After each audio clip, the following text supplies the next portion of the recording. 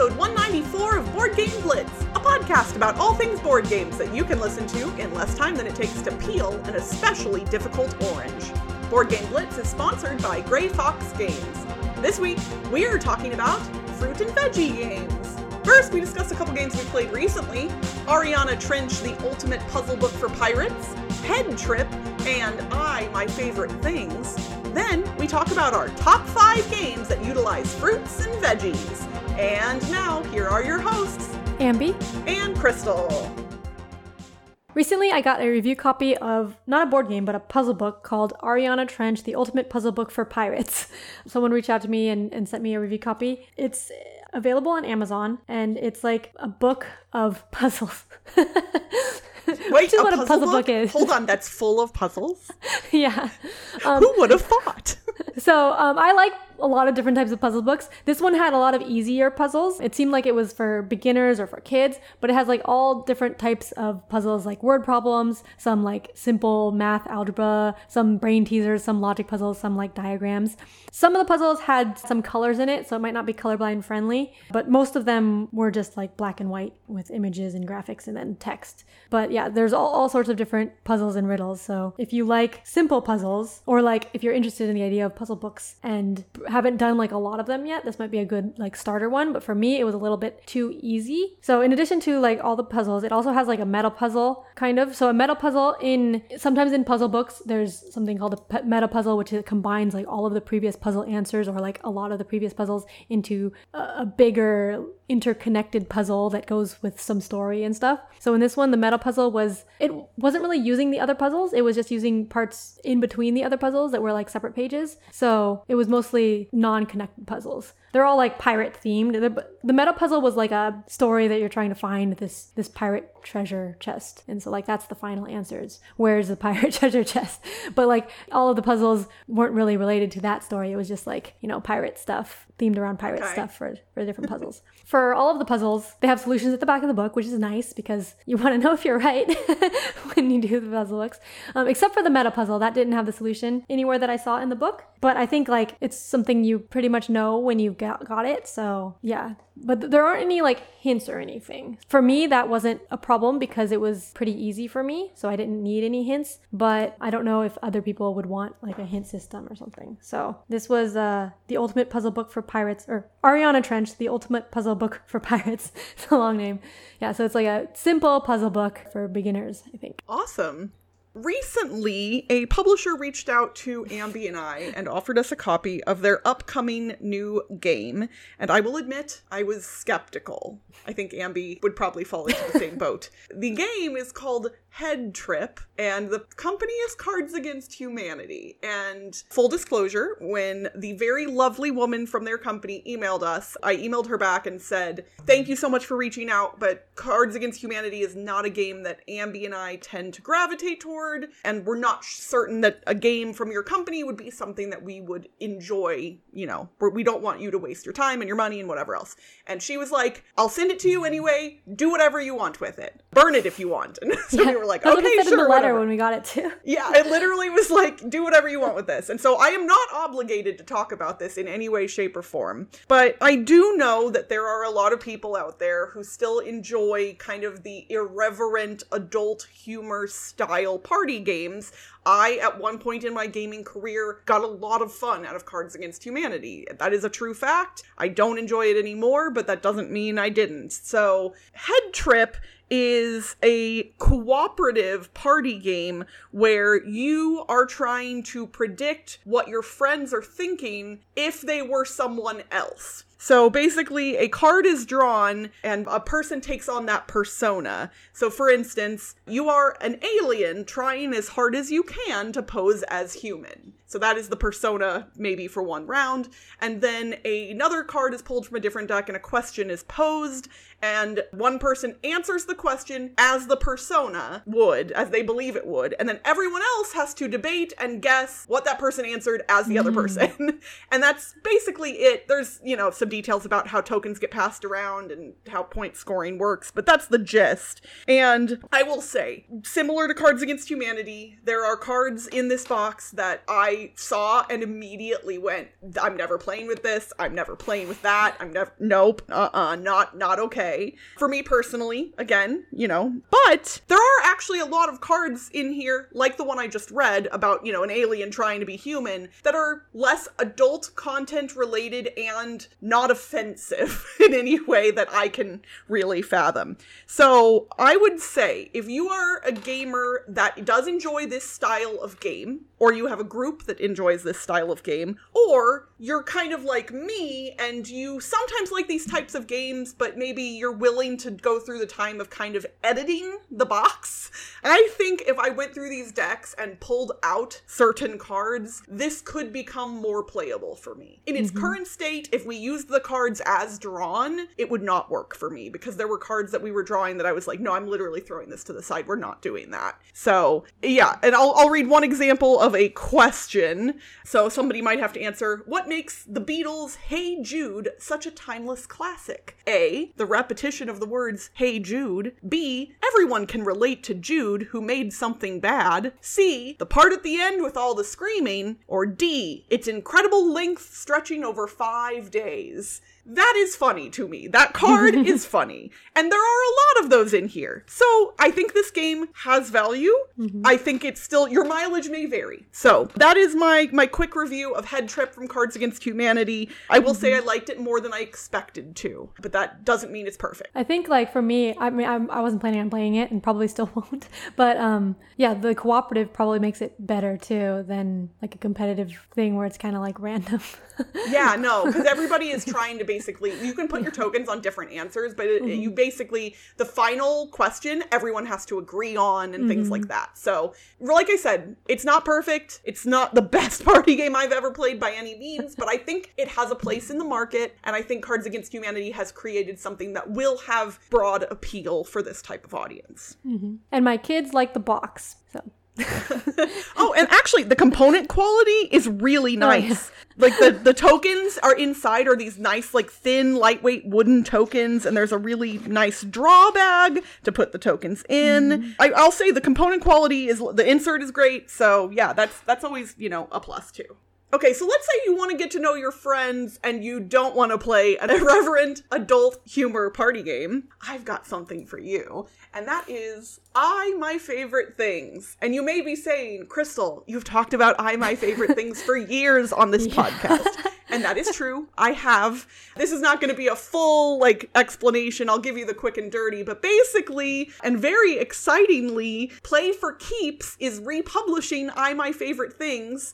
And I am so excited that they offered me a preview copy. So the copy that I have is not the final production version of the game, but it does have a lot of the new artwork. And it's pretty close from what I can tell for the most part. And it looks really nice, and I love it. So for those of you who have not heard me wax poetic about this game 100 times, My Favorite Things, and that is I-E-Y-E, like the eyeball in your head, My Favorite Things is a party trick-taking game where you don't know the numbers on your cards, but not because they're facing out, like in some trick-taking games. You don't know the numbers because the player to either your left or your right has hidden them after they've written things on the cards. You pick a category. For instance, Ambi, I might give you your favorite beverages. I might have you write down your favorite beverages. And so you're going to take your cards that ranked 1 through 5, and then one with a little broken heart symbol on it, and you are going to rank your top 5 beverages, and then you're going to write down one beverage that you don't like at all. You're going to slide the cards into these sleeves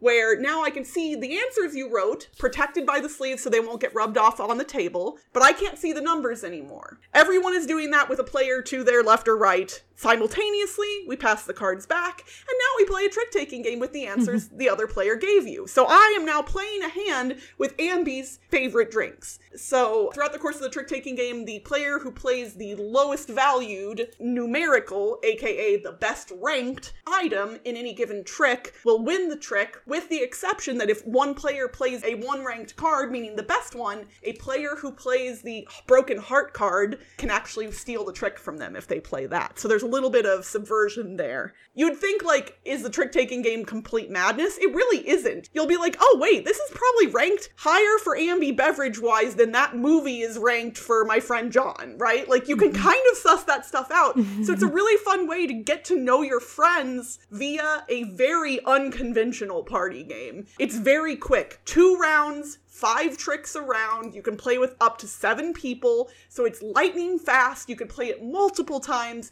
The game provides a lot of suggestions for categories in case you're like, I have no idea what to do. I will admit, I gave my friend Pam, listener of the show and longtime friend of mine now, what did I write on hers? I wrote, single word you would exclaim if someone surprised you with a smack on the booty. And so she had to write down a single word prompt on each card, and I had to figure out. And you know what's funny? I was like, this will be impossible. But when I was looking at them, I was like, wait, I think I actually know the order of these.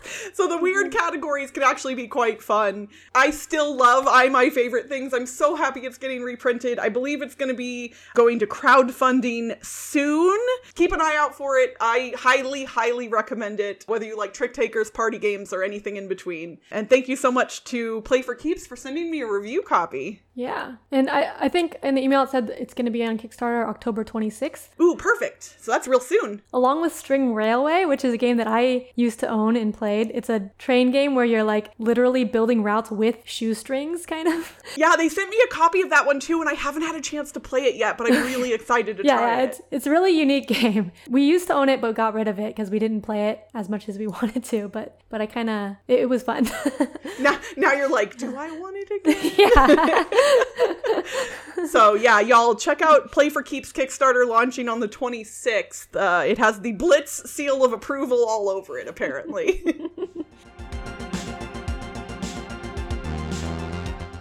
Early in the tenure of our podcast, Board Game Blitz, back when we started, we didn't have as much of a rapport with one another, and I think it was harder for us to have just kind of nuanced conversations about broader topics. And so something we did pretty frequently was top 5 lists about just kind of random categories that you could put games into. And it actually ended up being fun because we would dig into games that would often not end up on necessarily like a favorite games list in general, but that we really like and wanted to talk about. And so it's something that we've continued doing over the years. And we actually haven't done one of this style, I think, in a little while. We've done some top 5 lists, but they've been a little more like normal top 5 lists, like worker placement games type stuff like that. This is going to go back to the more like not quite as serious topically. And today we are talking about our top 5 fruit and veggie games, which is that a thing? It is now, and we're going to talk about it. So basically the rules for this are whatever we make them to be. That is, if there are fruit and or veggies in the game, they can be counted. I personally did exclude some games like, okay, Letter Jam's got a strawberry on the box, and it's got a fruit pun, but no, it's not on my list, even though I love it. Yeah, Bananagrams. I played it for the first time recently, and it comes in a banana bag, but no, it's not on my list. Yeah, same here. I think all of mine are like ones that have fruit and veggies like in as components in the, I mean, not actual fruit, because otherwise that would be an edible game. But oh man, that would be a stinky game. That would like, yeah, what if durian had durian?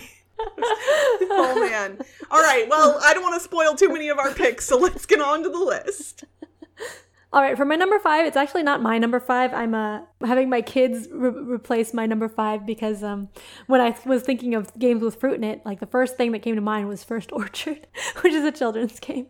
I mean, personally that's fair. Don't really like it that much because it's very simple. But I was thinking like First Orchard, and then I was looking like kid games have all these interesting themes. So then Hungry as a Bear also has a bear eating fruits and veggies and other food. So yeah, my kids really like those games.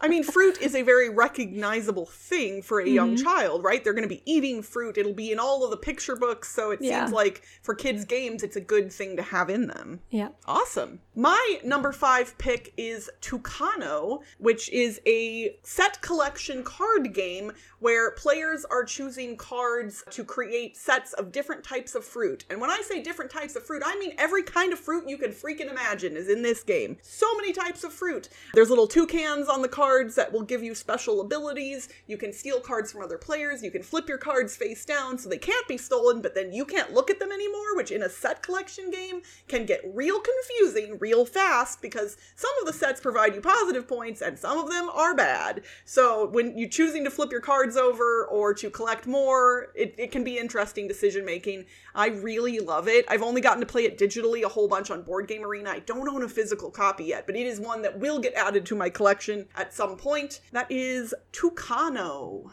My number 4 is Durian, which we mentioned briefly in that it would stink a lot, but but the game doesn't stink. Yeah, the game doesn't stink. Durian is a bluffing game by Oink Games. It's kind of like Liar's Dice, but you can't see your own card. So everyone has a card that has like different fruits on it, and then on your turn you're flipping over a card from the deck and then putting it on this shopping pile. So the cards have two sides. It's either like, so you could have a card that has like either 3 grapes or 1 cherry or something, and then you pick which side goes onto the demand side. And then like when the demand exceeds the supply, which is what everyone's cards are, then you bust. And so you're like, on your turn you're deciding whether you ring the bell and think that it has been busted or you keep going. So you're kind of like press your luck / bluffing, because you can see other people's cards and you're like, okay, yeah, there's definitely this many grapes out and this many durians, so I can put this down and do it confidently. And then the next person's like, do I have that grape? Like, so it can be a lot of fun. It's lower down on the list because I get stressed out with it a lot. I don't like bluffing as much in games generally, but like it's a good bluffing game. If you like bluffing, then definitely. So that's Durian. My number 4 is Abandon All Artichokes, which wins the award on this list for best named game. Absolutely. It is one of the funniest game names in my collection. So in Abandon All Artichokes, you are literally it is a deck shedding game where you are trying to remove all of the artichokes from your deck, or at least remove enough of them that when you draw a 5-card hand at the end of your turn, that you will have no artichokes in it. You start with 10 artichokes, and throughout the course of the game, you will be picking up other vegetables from the garden row, and those vegetables will all have special powers on them that you can play. On your turn, you always draw a card from the garden row, then play as many cards as you can from your hand or want to, and then discard and continue on. And as soon as a player can draw a 5-card hand that contains no artichokes, they instantly win the game. It plays very quickly. It's very fun. The artwork is hilarious. All of the little artichokes are making funny little faces, and I absolutely adore this game. It's really, really great. And there's a lot of deck building games, light, heavy, and otherwise, but deck shedding games are less common, especially I would say in the kind of the lighter card game category, and this one does it right. So my number 4 pick, Abandon All Artichokes. Yeah, I haven't played that one, but I'd like to try it at some point. It's on BGA. I know you don't like digital games, but I'll play it with you anytime. All right, my number 3 is Dungeon Pets, which is one of my favorite games I've mentioned many times before. It's lower down on the list because it doesn't have as many fruits and veggies as some of the other games. But Dungeon Pets is a game it's like a Tamagotchi, the board game. You're raising little pets and like giving them food and cleaning up their poop and stuff. It's a heavier worker placement game, but like part of it is some of the pets eat meat and some of them eat veggies. So you're like going to the market and getting meat or veggies to feed your pets. So that's the veggies in there. Not that much veggies. Caring for a Tamagotchi was hard at times. Dungeon Pets is way harder than caring for a Tamagotchi. Also, they just brought back Tamagotchis, and I heard they're really? Good. Yeah, I heard that I never had one. I always wanted one. I had a Tamagotchi, and I loved that thing. Like, I'm vaguely curious, but I think I'll just be more annoyed by it than anything else. Because like we have too many digital devices in our lives, right? Like if you're a kid and you don't, like I feel like it's great. But as an adult, I think it'll be cute for about 5 minutes, and then I'll just be like, I don't want this anymore. Yeah. But then I'll feel guilty for neglecting it because I'm that kind of person. I have empathy for non-real creatures. So, sorry. So back to the Dungeon Pets. Well, that was it for Dungeon Pets. Okay. On to your number 3. All right. My number 3 is fruit picking. Fruit picking is a Mancala style game where you are trying to collect fruit cards. This can be played solo or multiplayer, and I do not often play games solo, but I love the solo mode of fruit picking. I've played this one both digitally and in person. I have a physical copy of it. So what you do is you have a circle around your little player area, and you are picking up tokens and dropping them one at a time around the circle. And wherever you end up on the circle, more tokens will come out based on whatever fruit is on the space you landed on. For instance, if it is a single fruit, like a single there are no watermelons, but if it's a watermelon, one token would come out. If it's 2 bananas, 2 tokens would come out, and so on and so forth. The type of banana isn't as important at that point, but there are cards at the top that you're trying to collect. You have to collect those by having enough tokens collected at the top of your circle that you've dropped off on a place that isn't a fruit, and must land your last token dropped onto that fruit tile in your circle. There is a lot of planning and strategy necessary to make those things happen, because you have to be able to pay the cost of the card you're acquiring, and you have to be able to land on that tile to be able to acquire it. So there's a lot of nuance there. It is a relatively light game mechanically, but strategically it can be very, very difficult, especially at first. I love it. It is so fun. I'll teach anybody anytime. That's fruit picking. Cool. My number 2 is Salad Master, which is the most healthy one on my list because it's all veggies and fruits. So that's why it's high on the list. But it's a trivia, well, kind of like educational party game from Taiwan. But it has a lot of cards with a bunch of different like fruits and vegetables. Each card is a different fruit or vegetable, like banana, asparagus, cabbage, or something. And then it has stats on the back. So one side you just see the picture of the item, and then on the back it has like how many calories it has, how many carbs, 4 different stats. I forget what they are. And then you have a hand of cards that you cannot see the stats, and you can see the stats of everyone else's. It tells you like what it is and what the stats are, but you can't see your own stats. And then each turn or round, you're like picking a card that says like most calories or fewest calories or like most carbs or like second most or something.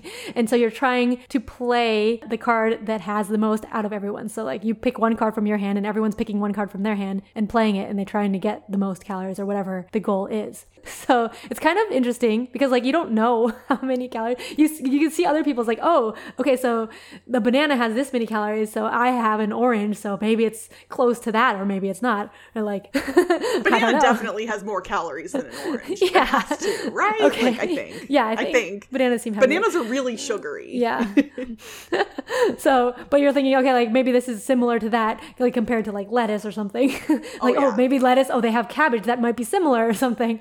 And you're not sure. And so you're trying to play based on what other people play. And then like when you refill your hand, you get to pick from 2 piles. So it's like, okay, I want to pick this one because I need something that has more calories or something. So there's also Meat Master, which is not veggie full. Our group actually likes Meat Master more because, you know, Toby really likes meat. And I think there's more variety. The veggie ones, it seems like the calories are always very close, whereas the meat ones, it varies more. But it's the same gameplay pretty much. And Salad Master is the one with the fruits and veggies. So it's my number 2. Well, we kind of almost synergized on our number 2 pick because my number 2 pick is Point Salad. So we're salading it up for number 2. Point Salad is another card game where you are collecting vegetables. It is another set collection game as well, and it's interesting because you have 2 different options on your turn. You either take 2 of the 6 face-up vegetable cards that are on the table, or you take 1 of the 3 scoring cards that are available. Scoring cards all have a vegetable on the back of them, and so when cards get taken, new stuff gets flipped over. So by taking cards, you are both removing other cards